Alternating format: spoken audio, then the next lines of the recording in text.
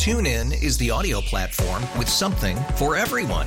News. In order to secure convictions in a court of law, it is essential that we conclusively. Sports. Shot clock at 4. Doncic. The step back 3. You bet. Music. You set my world on fire. Yes, and even podcasts. Whatever you love, hear it right here on TuneIn. Go to TuneIn.com or download the TuneIn app to start listening. Conservative. What I don't like about Washington is they're very nice to your face, and then they take a shiv or a machete and they stab it in your back. I'm a Wall Street guy, and I'm more of a front-stabbing person, and I'd rather tell people directly how I feel about them. Liberal. Nobody talk about politics, like, don't say anything, you know. A marriage that's been through it all. She has filed for divorce over his naked political ambition. These are the views of a couple in love, a couple with children, a couple with differing opinions and perspectives, a couple that survived. He's kind of like an impetuous guy. In many ways, that's great. In some ways, it's tough when you're married. What leads them back to each other? Communication, conversation, and a realistic outlook on the world we live in. Your hosts, Anthony and Deirdre Scaramucci. This is Mooch and the Missus. Welcome back to Mooch and the Missus, everybody. So Anthony's joining us from Japan. We had a really hard time getting him on the phone line. I'm half asleep, so I forgot how to dial out to international countries. So anyway, good thing we don't have a live show because that took me like 5 minutes to figure out with our producer. Well, what do you want to talk about, girl? We're in a lot to talk we're about. in a news buffet. I mean, my God, every day it gets a little bit crazier. Maybe we should rename this like the Brett Kavanaugh discussion podcast. That's all we talk about. All right. Well, let's go to that and tie it.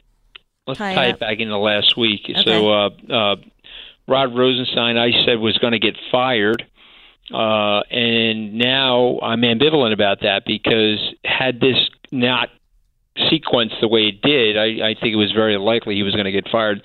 Same way I think John Kelly was under a lot of pressure before the Parkland shooting because of the Rob Porter situation. So politics being fluid. Looks like Rob Rosenstein has been saved by the Kavanaugh situation. But this Kavanaugh situation, time kills all deals. And I'm super worried for him in the sense that he's not every day that goes by, there's like more nastiness coming out. And so it'll just be up to the politicians, the Republican politicians, whether or not they want to pull the trigger on him. The polling is very bad. Did you see the polling on? No. Tell me. That's why I have 48. I don't need to read the 48 poll. No, 48 no, 42 yes. That's the Quinnipiac poll that was done between September 27th to the 30th. So people also asked if there's a smearing going on. 45% of the people said yes, 42% of the people said no. But it does feel like a smearing that is going on. I mean, we're going back 36 years. This is unraveling. Every day there's a new person coming out of the woodwork. Every day there's a new accusation. Every day there's something, another shoe that's dropping. We wake up to a new person every morning accusing him of something. If this doesn't get wrapped up quickly, I feel like it's just going to keep happening, and we're going to be talking about the same thing in 2 weeks from now. So I'm hoping we can put an end to this with this FBI investigation. Given everything you know, would you confirm them? Well, so basically, I was very undecided, but now I'm kind of like wondering why this guy is lying under oath about things. Like the Deborah Ramirez woman who's accusing him of the Yale incident. He said he didn't know about it until he read it in the New York Magazine article, but apparently he had been texting people, I guess friends that he's known from college or his university days, trying to squash the story before it came out. So that's a lie. So why are we lying under oath if we're going to be a Supreme Court justice? Okay. Well, let me ask you: is that a black letter item for you? Well, I feel like you shouldn't be lying. For a lot of people. Okay, I'm not going to say I've never told a lie, but you shouldn't be lying under oath with this. The stakes are pretty high here, so you should be telling the truth, you know? I think it always comes out in the end, and then you just look bad. So I would say that's pretty definitive for most people. If you're lying about this, what else are you going to lie about? Well, that set of facts looks really bad. So to me, if that's found out that he actually was lying, it's going to be very, very hard for him to get over that, because I think it's pretty clear. You cannot hide in this day with technology. If he was so foolish to send text messages trying to get in touch with people beforehand, before the story broke, it's in writing. You can't deny that. Mm-hmm. So I think they pretty much know that happened. So he's definitely told some lies here and there, and I think that's not great for him. I think that was a stupid move on his part. That could be what his ultimate downfall could be, these lies. Just as an aside, we have this guy, Chad Luddington, that is standing at the the driveway, the end of his driveway. He went to school with him. Is he in his robe? He's wearing his suit. No, he's got a suit and tie on, mm-hmm. and he's a professor or something, isn't he? Yeah, I don't know what he is, but I mean, he doesn't look like he's had any shortage of beer going into him or anything like that. So I'm just wondering why he's doing that to his friend. Well, these are not friends. Again, I was thinking that as I was reading these news articles, that it said Kavanaugh was trying to reach out to his friends and get in touch with his friends to coerce them before the story broke. And they're running to the papers and to the media with the information, and the FBI, they're trying to force the info on the FBI. That ain't your friend, buddy. You better know who your friends are, because those aren't your friends. You learned that, Anthony. You thought people were your friends. They're not your friends. The only people who will ever truly love you, with the exception of maybe 2 or 3 close friends in your life, which I've learned, your mom and your dad, hopefully your siblings, and some really close family, and like maybe 1 or 2 friends that you've made over the course of your life. But if you're going to consider and trust every single person in your circle, you're going to make a big mistake. You're going to catch something going that you wouldn't expect from somebody. So you've learned that firsthand. Well, I've learned that firsthand. I learned that obviously the very hard way, but I'm giving 2 thumbs down to Chad Luddington, a Yale classmate of Judge Brett Kavanaugh. Right. Okay, so you drank with the guy, and if he's telling a fib, even in this situation, why are you running down to the bottom of your driveway, to hurt the guy? People want 15 minutes of fame, just like they say you and I do, even though that ain't the case. Yeah, well, and also people are very righteous, like I said. Yeah, but there's this, Let's not start looking into Mr. Ludington's past. Well, anyway, this guy gets the Schlemiel of the Month award from the Mooch and the Missus podcast, forever named Chad Duddington in my book. I just don't think that is a very cool thing to do. And it doesn't matter how righteous the guy is at this point in his life. You don't do that to your buddy. That's just my personal opinion. So he had no obligation to do that, and he wasn't subpoenaed or anything like that. And so it's not like he needed to go out there and do that. So let me ask you about Julie Swetnick, though, while we're talking about this thing. Okay, so you and I both know Michael Avenatti. Yep. I think it's fair to say that we both like him. Yes. We've gotten to know him personally in the last 3 weeks. I disagree with him. 3 weeks as it relates to 3 months. I meant to say 3 months. You got some jet lag. Has it been longer than that? Five I don't know. months, something like that. Something like that, but it's more than 3 weeks. Yeah. So I would say the last 6 months. Right. Let's say it that way. But obviously, I disagree with him on the president. I think you're more leaning on the same side as him as in terms of not liking the president. But what do you think? What makes you think that the fist bumps that we do when you're not looking? the fist bump. No, the fact that you raise the volume every time he's on the TV with Rachel Maddow. That could be the reason, right? Someone looked at me and they said, "Why do you like Michael Avenatti so much? He'd show up to an envelope opening." That's what they told me. I thought it was funny. Okay. All right. Well, look. People I don't see him that way. I don't see him him as an opportunist. I don't. I think he's really. So how do you see him? I think he's trying. He's obviously gaining notoriety with all this, but I think he does have a mission. I think he's on a mission, and I think he's actually trying to help people. So Well, there's a little bit of a mix. Child separation thing. Yes, he for helps sure. some kids I guess, return to their parents, and that's a big deal. Like I said, I like him. So, I mean, this is one of the weird things about our society now. You can be on opposite sides of things. You're not supposed to like each other, and you're supposed to demonize each other, but I don't. But you were like asking Michael. me a question about something. I totally derailed you. I respect Michael, but I'm asking you a different question, which is about Julie Swetnick, right. Who was first broadcast interview. It was yesterday with Ari Melber, somebody that you and I both know. We've had dinner with Ari together. The Beat. We both like Ari. I think Ari's a fair guy. He may not be in the same political camp as me, but I do think he's an objective, fair guy. And so she's on there. And what did you think of what she said, and what did you think of what came out after what she said in terms of not being able to confirm or the syncopation between her statements and her interview being very mixed? What's your opinion of that? Right. With all of these things, I think we need to sit down, take a moment, and hear everyone out, and then really look into it before we start taking things as the gospel. Because once you start, you hear that she's accusing him of these things, and then we go back into her past.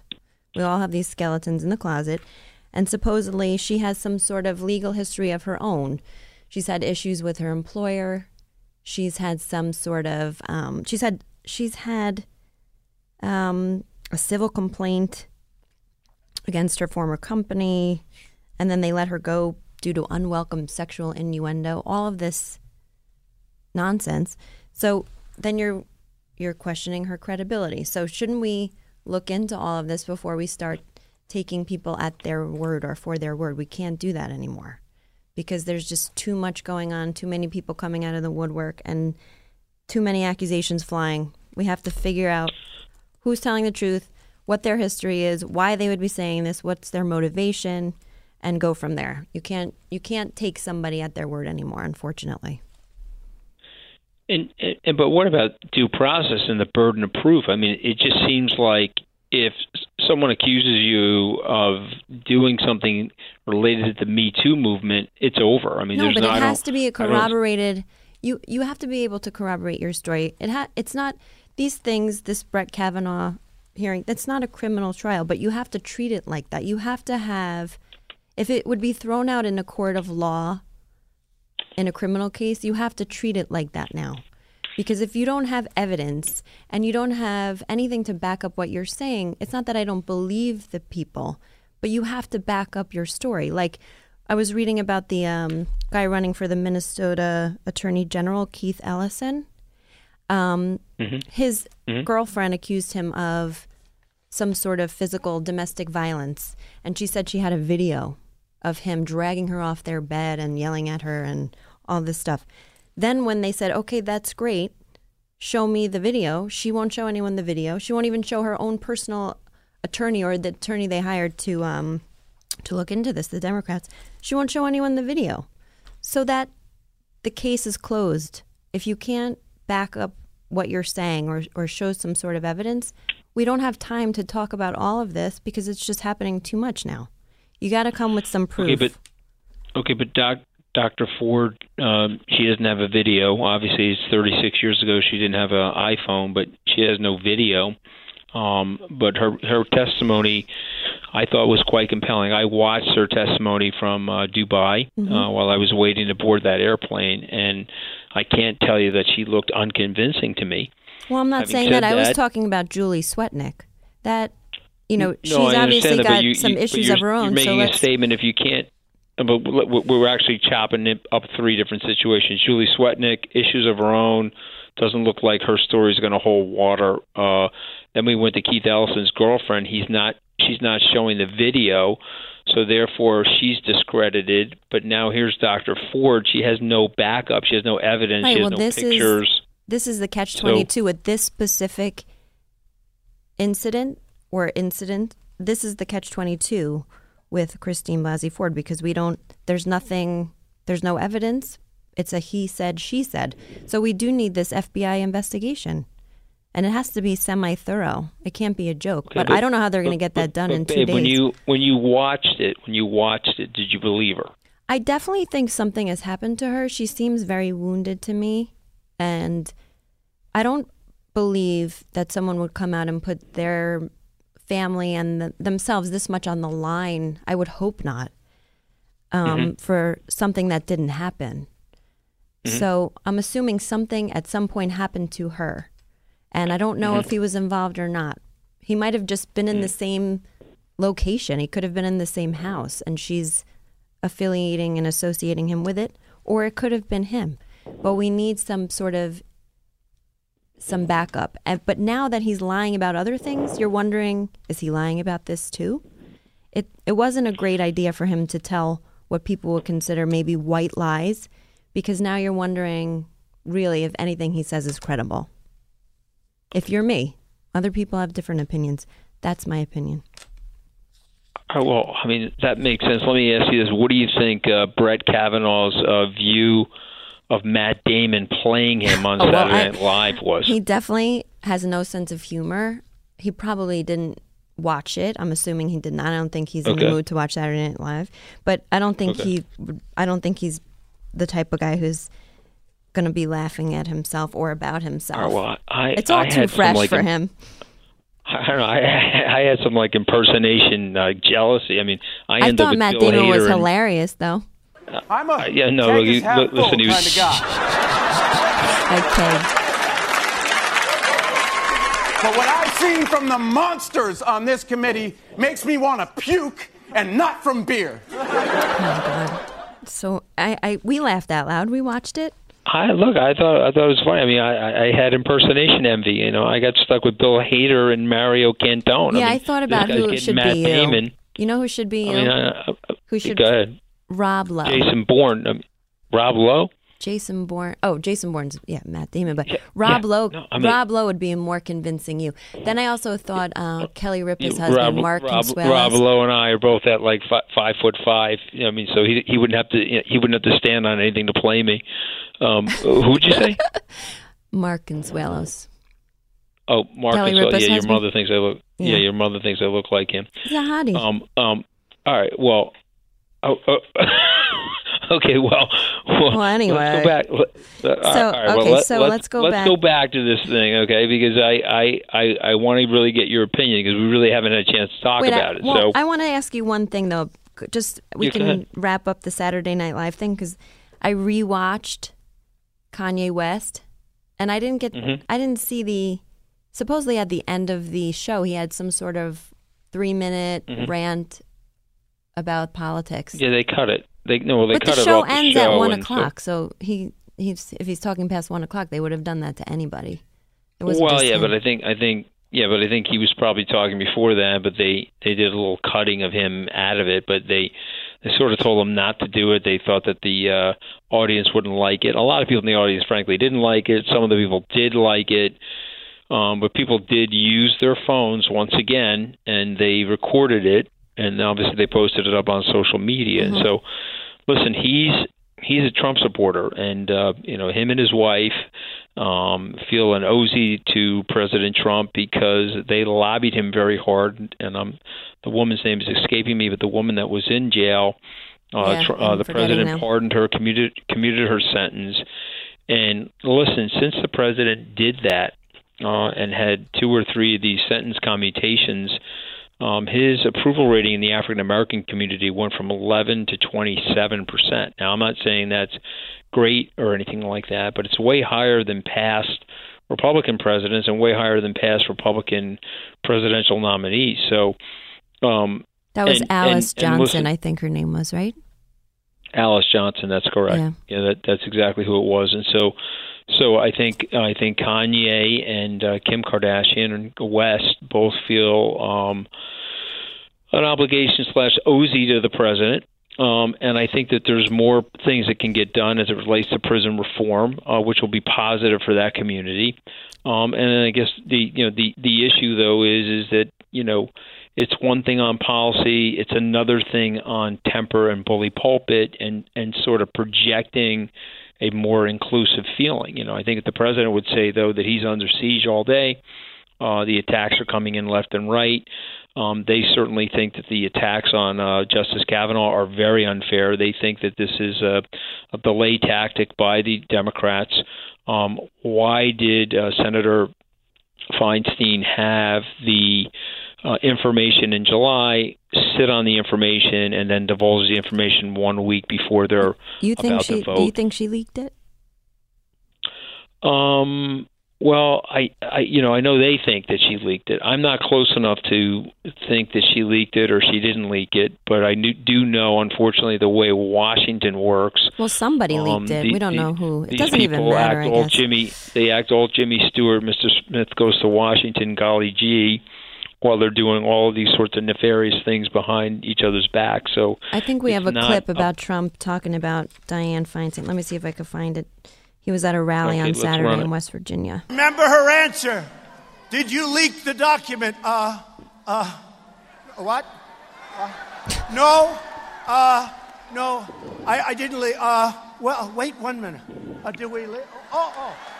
No, we didn't leak it. Sometimes he's funny, and I don't want to laugh at him because he's just... It's funny, though, but I feel like I'm what was that show where they used to say, don't encourage... Oh, you probably were too old for this. But on... you can't do that on television. There was a bunch of people that would say, don't encourage him. So I feel like Man. I'm encouraging his craziness when I laugh. Well, the thing is, when people laugh, he puts another Duraflame log on the fire every time someone's laughing. So, I mean, he's obviously an entertainer. Yeah, that's why I'm going to not laugh, even though he can't hear me. By the way, he's going to send out that text tomorrow, that presidential alert system text. And I was cracking up because someone said, if it just says help, it's definitely sent by Melania.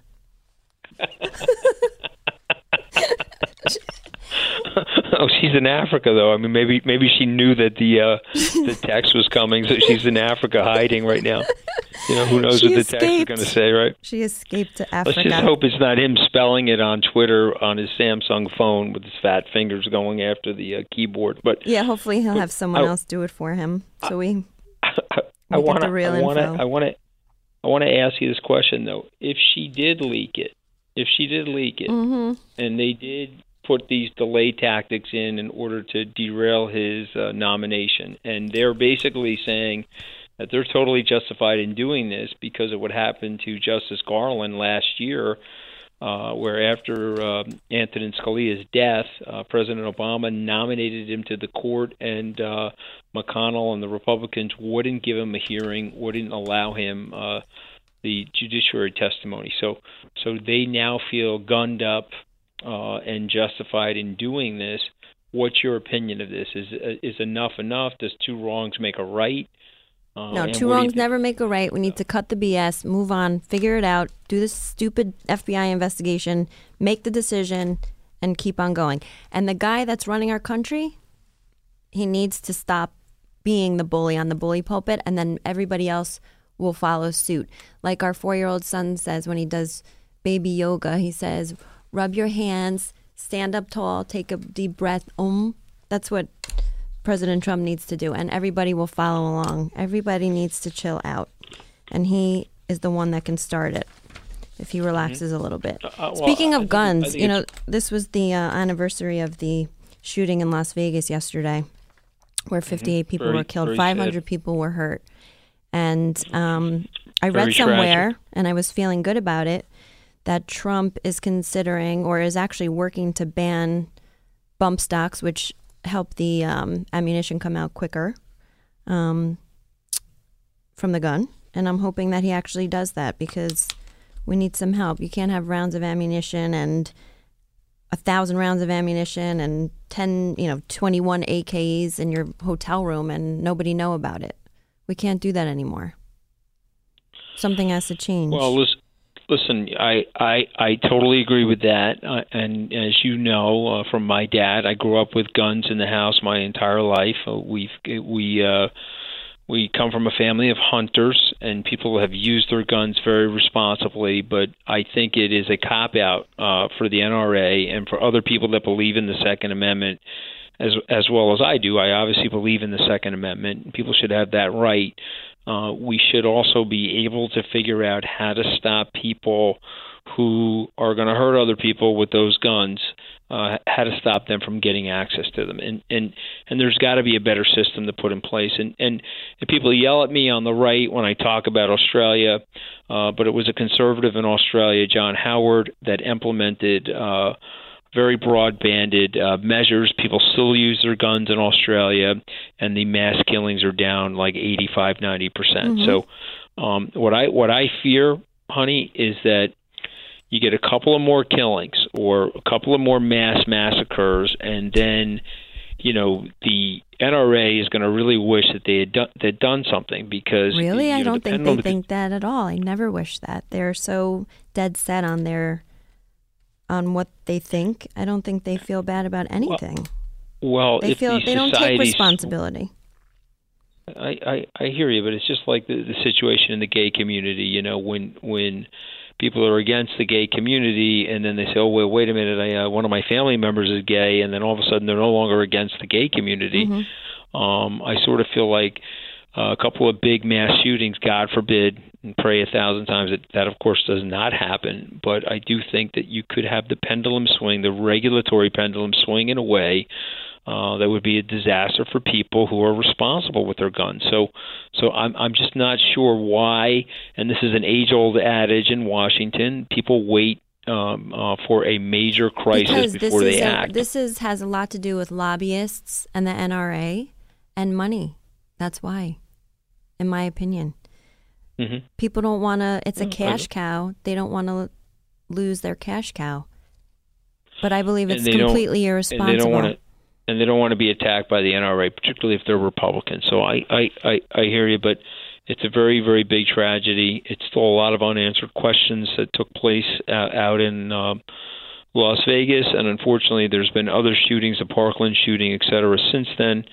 And so I don't know when it's going to stop, but it is something that we need to tackle as a society. And this is another big problem, why people are going after each other so hard on so many different issues, that, you know, if you're on this side of it, well, then I'm demonizing you. If you're on the other side, well, I'm going to demonize you. And it's ridiculous at this point. There has to be a way to intersect between allowing somebody to use their gun, that's a normal person, and blocking somebody from getting a gun that can do harm to others. There has to be a way to figure that out.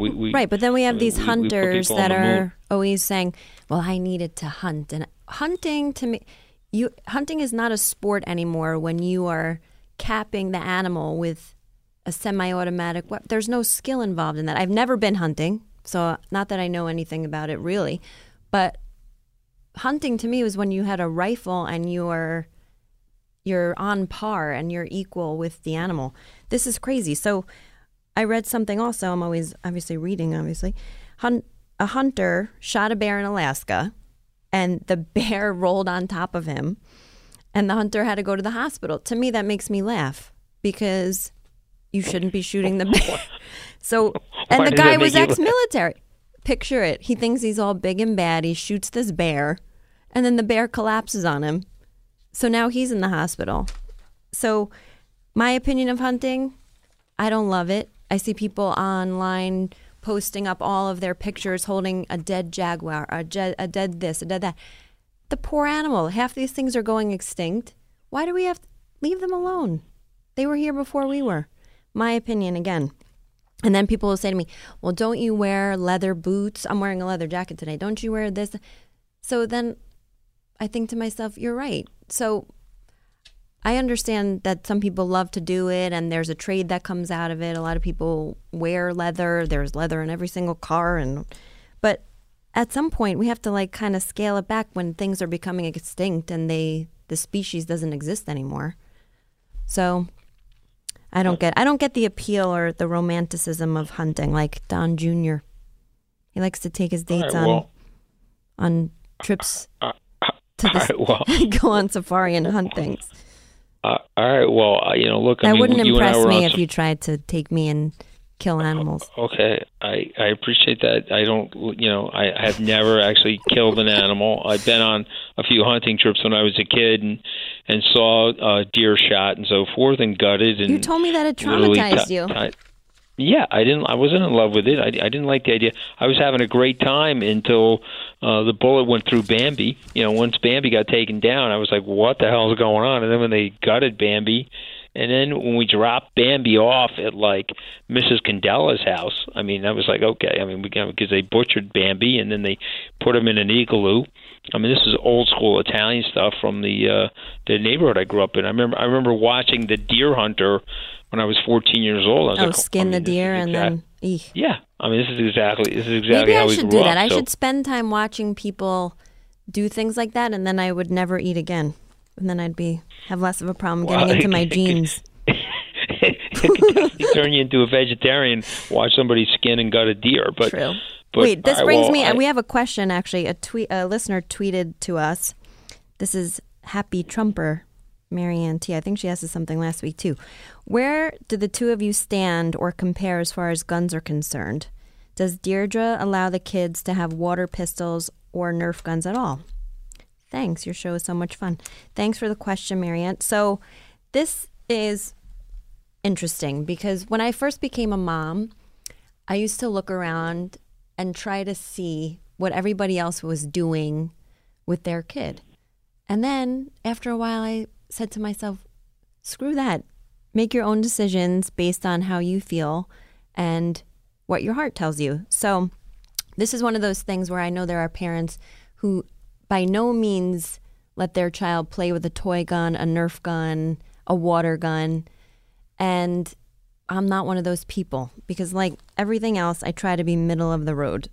So we let our kids play with the toys, but I also try to explain to them that there are real guns and those are not a joke and they should never use them and they're dangerous and they hurt people. And I tried to make a clear distinction between a water gun where we're in a pool and we're blasting each other and it's funny that way.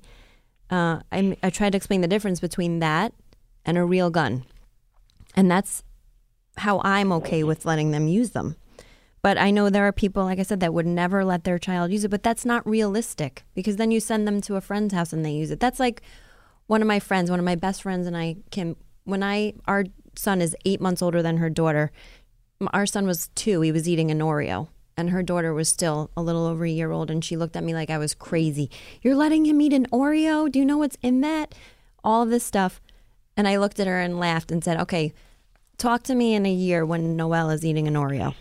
Because when they go places and they go into the outside world and they start being with other children and in other places other than your home, you don't have the control. So you have to set them up to be in a position where they know the difference and they've been exposed to things and it's something that they understand. So I don't know, Aunt, what's your opinion? You buy all the Nerf guns, so for my nephews and for our kids. I think the one thing I'm happy about is that they've restyled these toy guns so they have these bright colors now. Right, when they I don't was look a like kid, a gun. When I was a kid, that Nerf gun or that water gun looked like a gun. And so now with the orange and the green and all the different colors, I think it's a lot more differentiating where kids can know that it's really not serious. And so the pursuit, I think, is fun. And I've played paintball all my life, and I think that's fun. And listen, people are playing Call of Duty and they're sitting in front of their Sony or Sharp television, in HD, using a quote-unquote artificial gun. So, it's prolific in the society. So it's not something, in my opinion, if you and I said, okay, look, our kids are never going to play with guns, then I think the opposite happens, where people, I always felt that maybe they can get it out of their system by playing with these I always guns. felt that, I'm going to out my parents right now because they're old school Italians. They used to let us drink in the house. I had wine when I was 10, 11, 12. But they mixed it with the 7-Up or the ginger ale, so we wouldn't get totally crunked. 100%. Or they put oranges in there or apples, sangria, right? And child sangria. And so So I remember, like, when I was like 15 years old, my buds were like, "Oh, we're going to go drink," and I'm like, "Okay, well, what is the big deal?" Right. And then it dawned on me, well, they treated alcohol in their family a lot differently, Taboo. and then it led to Taboo. a lot of binge drinking, a lot of excess related to drinking. So I sort of feel like it's in the marketplace, and it's almost inoculation of the kid to allow them to experience it. So that's my opinion. But yeah. TuneIn is the audio platform with something for everyone. News. In order to secure convictions in a court of law, it is essential that we conclusively. Sports. Shot clock at 4. Doncic. The step back 3. You bet. Music. You set my world on fire. Yes, and even podcasts. Whatever you love, hear it right here on TuneIn. Go to TuneIn.com or download the TuneIn app to start listening. Let's talk about this. People are probably curious to hear your take on this new NAFTA, or as it's now called, USMCA, which to me just looks like U.S. Military Cadet Academy or something. It's like totally throwing me off, this name. But typical Trump, he's got to change it. It has to be completely different with his own branding. So we now have... I never thought about that. Never thought about that. Well, that should yeah, be the I mean, theme song. If you drop the U.S. and add the Y, there you go. Yeah. But look, I mean, so I worked a lot on this during the campaign and on the transition team, and I give a big shout out to Peter Navarro and Lighthizer, who basically were a big part of this negotiation with Stephen Mnuchin. I think it's also worth pointing out that Jared Kushner kept this thing on track as well. So the good news is it got signed. Markets like clarity. And so the fact that this thing got signed, and we were predicting for our clients at Skybridge that they would meet the deadline, so I'm happy that that happened. Some of the detractors are saying, well, many of the things that they negotiated were already negotiated by the Obama administration. The president's taking a victory lap where it isn't warranted. But I'll tell you why I don't think that's the case. There are a number of provisions in here. The stuff that he did on the dairy, the relaxation of some of those dairy tariffs, that's all President Trump. I think the dairy, these things they the did. Canadians we can now sell dairy in Canada. We're getting more access. We're not getting way more access, but we're getting more access, and I think that's important. I think that you have a situation where it was negotiated before, but it's been codified and got a touch better. You're going to 45% of these auto components will have to be made by laborers that make at least $16 an hour. The reason why that's important is a lot of that stuff's going to return to the United States. 75% of the auto components, up from 62.5%, being made in the U.S., or not the U.S., just say North America. That's going to be positive for the U.S., just given our geographic landmass and our labor supply. So they're also, I think he also is giving them sort of an exemption or a concession on some of the tariffs, Mexico and Canada, from some of the automobile parts. So all those things are good. I think that the one thing that upsets me about this whole thing is that this deal was signed, NAFTA was signed 25 years ago. The United States has lost 65,000 factories since the signing of NAFTA, and not one politician, even though there were reset provisions in NAFTA where every year each country had the opportunity to raise their hand and say, okay, let's renegotiate this thing. It may or may not be fair to my country or the workers of my country. Not once was it renegotiated. And so you can hate Trump. No, this is one thing. Like a few things I agree with him on. This is great for us. I think I'm not a policy wonk. I have not read through NAFTA, nor have I read through this new agreement, but it seems like it does us well. I think it's going to help us and our workers, and I like that. So, well, there's no question. And here's the great irony. I mean, this is stuff where Bernie Sanders and Elizabeth Warren, the personality of President Trump aside, I think they do agree with him on this right, taking out his policy. personality. Some of his policy is great, and it's bolstering the country, and it makes sense. And we should stand up for ourselves in ways like this, especially if we can get people back to work. Pocahontas? Okay, so we have another listener tweet from Charlotte Coolidge. She asked, which is interesting because I couldn't even begin to answer this question, so I'm going to leave this to Anthony. Will the GOP or the Democrats benefit more in the 2018 midterm elections from POTUS signing deals with Canada and Mexico, and why?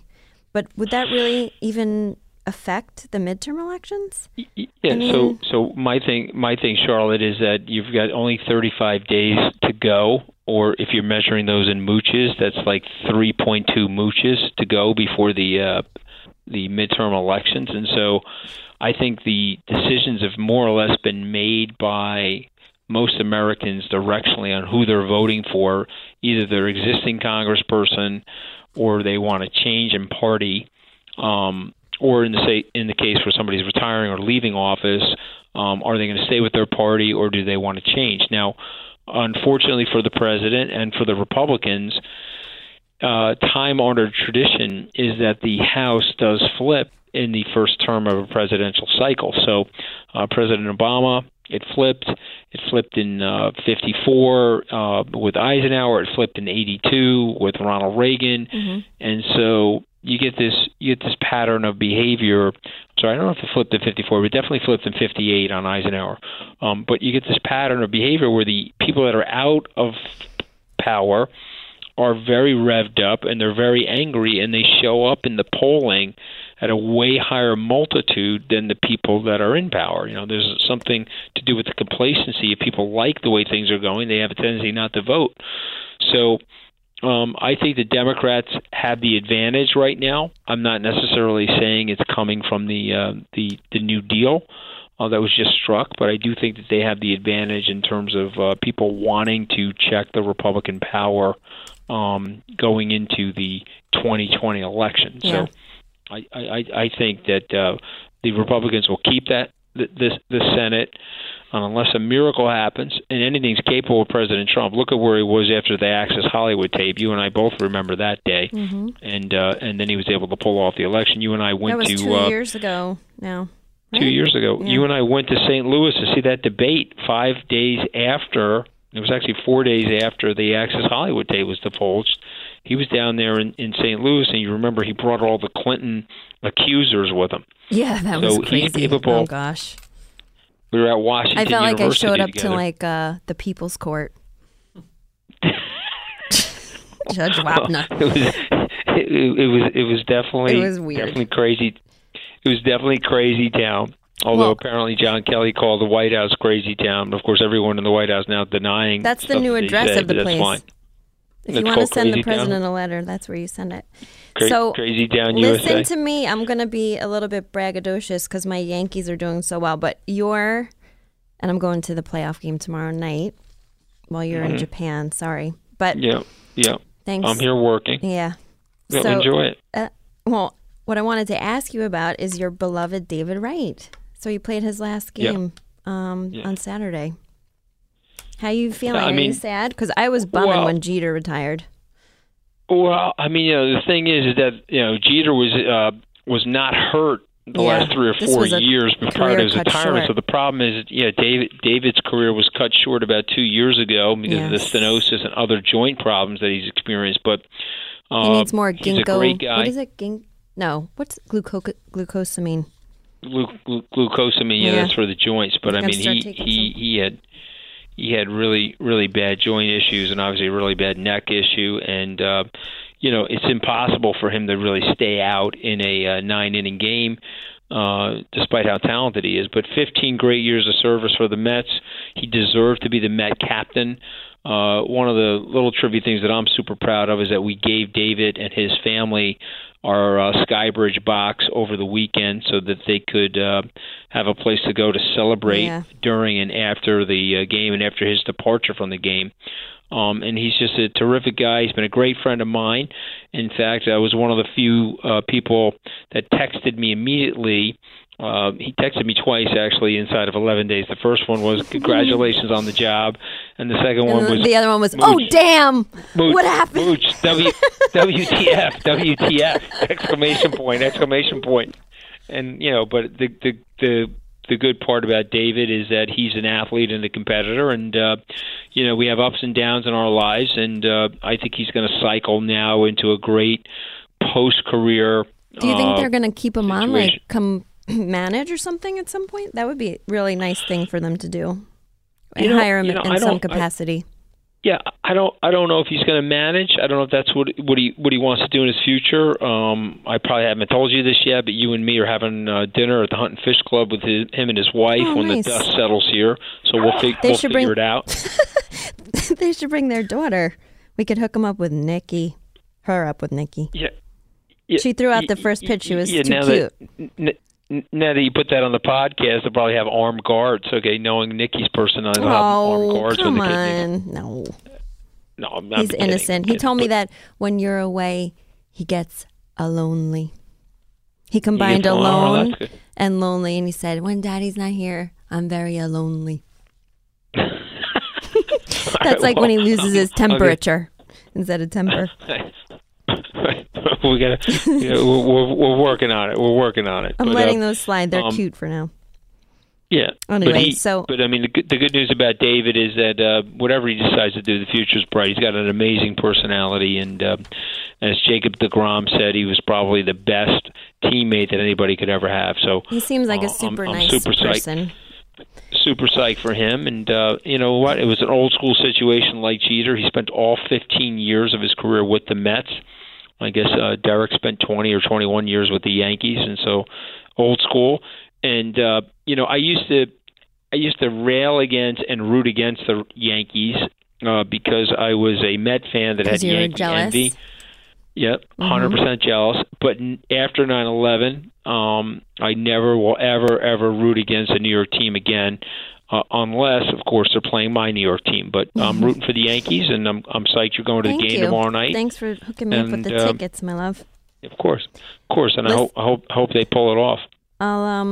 Let's see. I'll text you from the game. You'll be sleeping probably, but so we're going to wrap this up with a few tweets from some of our listeners, right? And so everyone's asking us, how do we get in touch with you? Just follow us online on Twitter. And you can tag us. You can ask us anything you want, personal, political. We're on Twitter and Instagram at Mooch and the Missus, so just send us your questions. Today, let's see what we have here. So RFL Politics says, what's being done and what can be done to unite people of different political alliances around common goals? Well, you know, I have to tell you, this is the thing I absolutely hate about the politicians. So, the politician's goal is to get us separated, and the politician's goal is to make things so hysterical that normal people will just disaffect from the process. They'll turn off the news. They won't vote. They'll say, hey, I want nothing to do ever in my life with politics. And then the politician has actually won because their job in their minds is to stay in power. And so if people are yelling and screaming at each other, and the people that really like them, that are on their side passionately, will help them get reelected. And then the people that want something that's more normal, they stay out of the game. And so the politicians are really contributing to this level of acrimony, and it's part of their business design. So I find it to be one of the most disgusting things ever.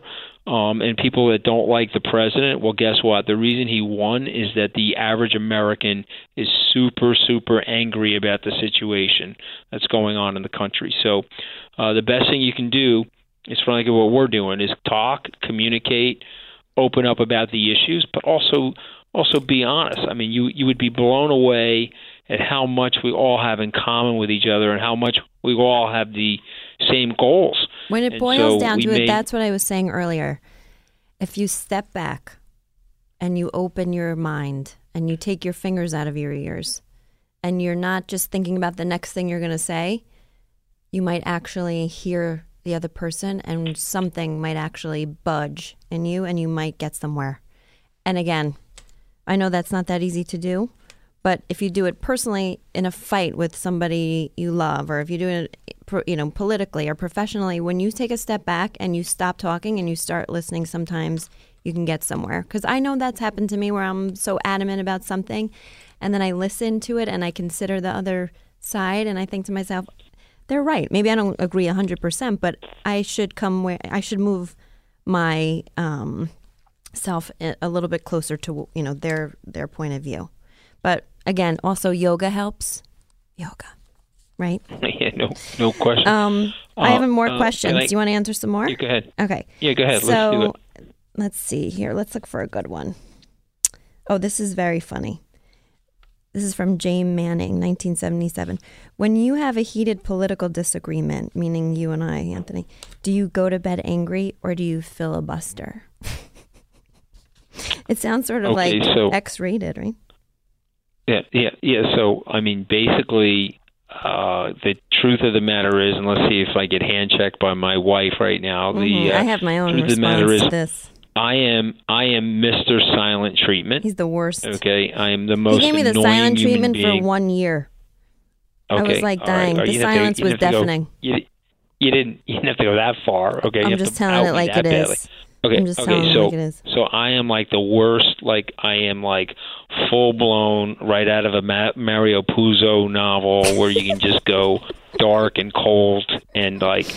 So I'm really trying to not do that anymore. So the truth of the matter is, there is an adage, cliche: don't go to bed angry. It'll be better for your relationship, better for your life, better for your heart. So, but me.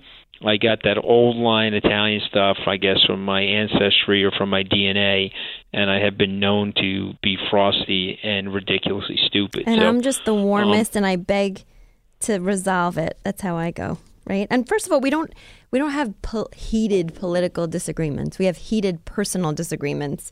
We have never, again, like we're trying to say here, no way would we ever let a political stance impact our marriage. That's ridiculous. So can we go lightning round through a couple of these real quickly? Wondering how Mooch feels about Trump calling a female reporter today, saying that's okay. I know you're not thinking, you never do. Okay, so I know the president's personality. He would say that to a man, I think, too. Yeah, I know the guy's personality. He's just, razzing. That was like a razzing sort of thing. He wasn't really trying to be anti-woman. If anything, he was told the other day that he didn't call on enough women.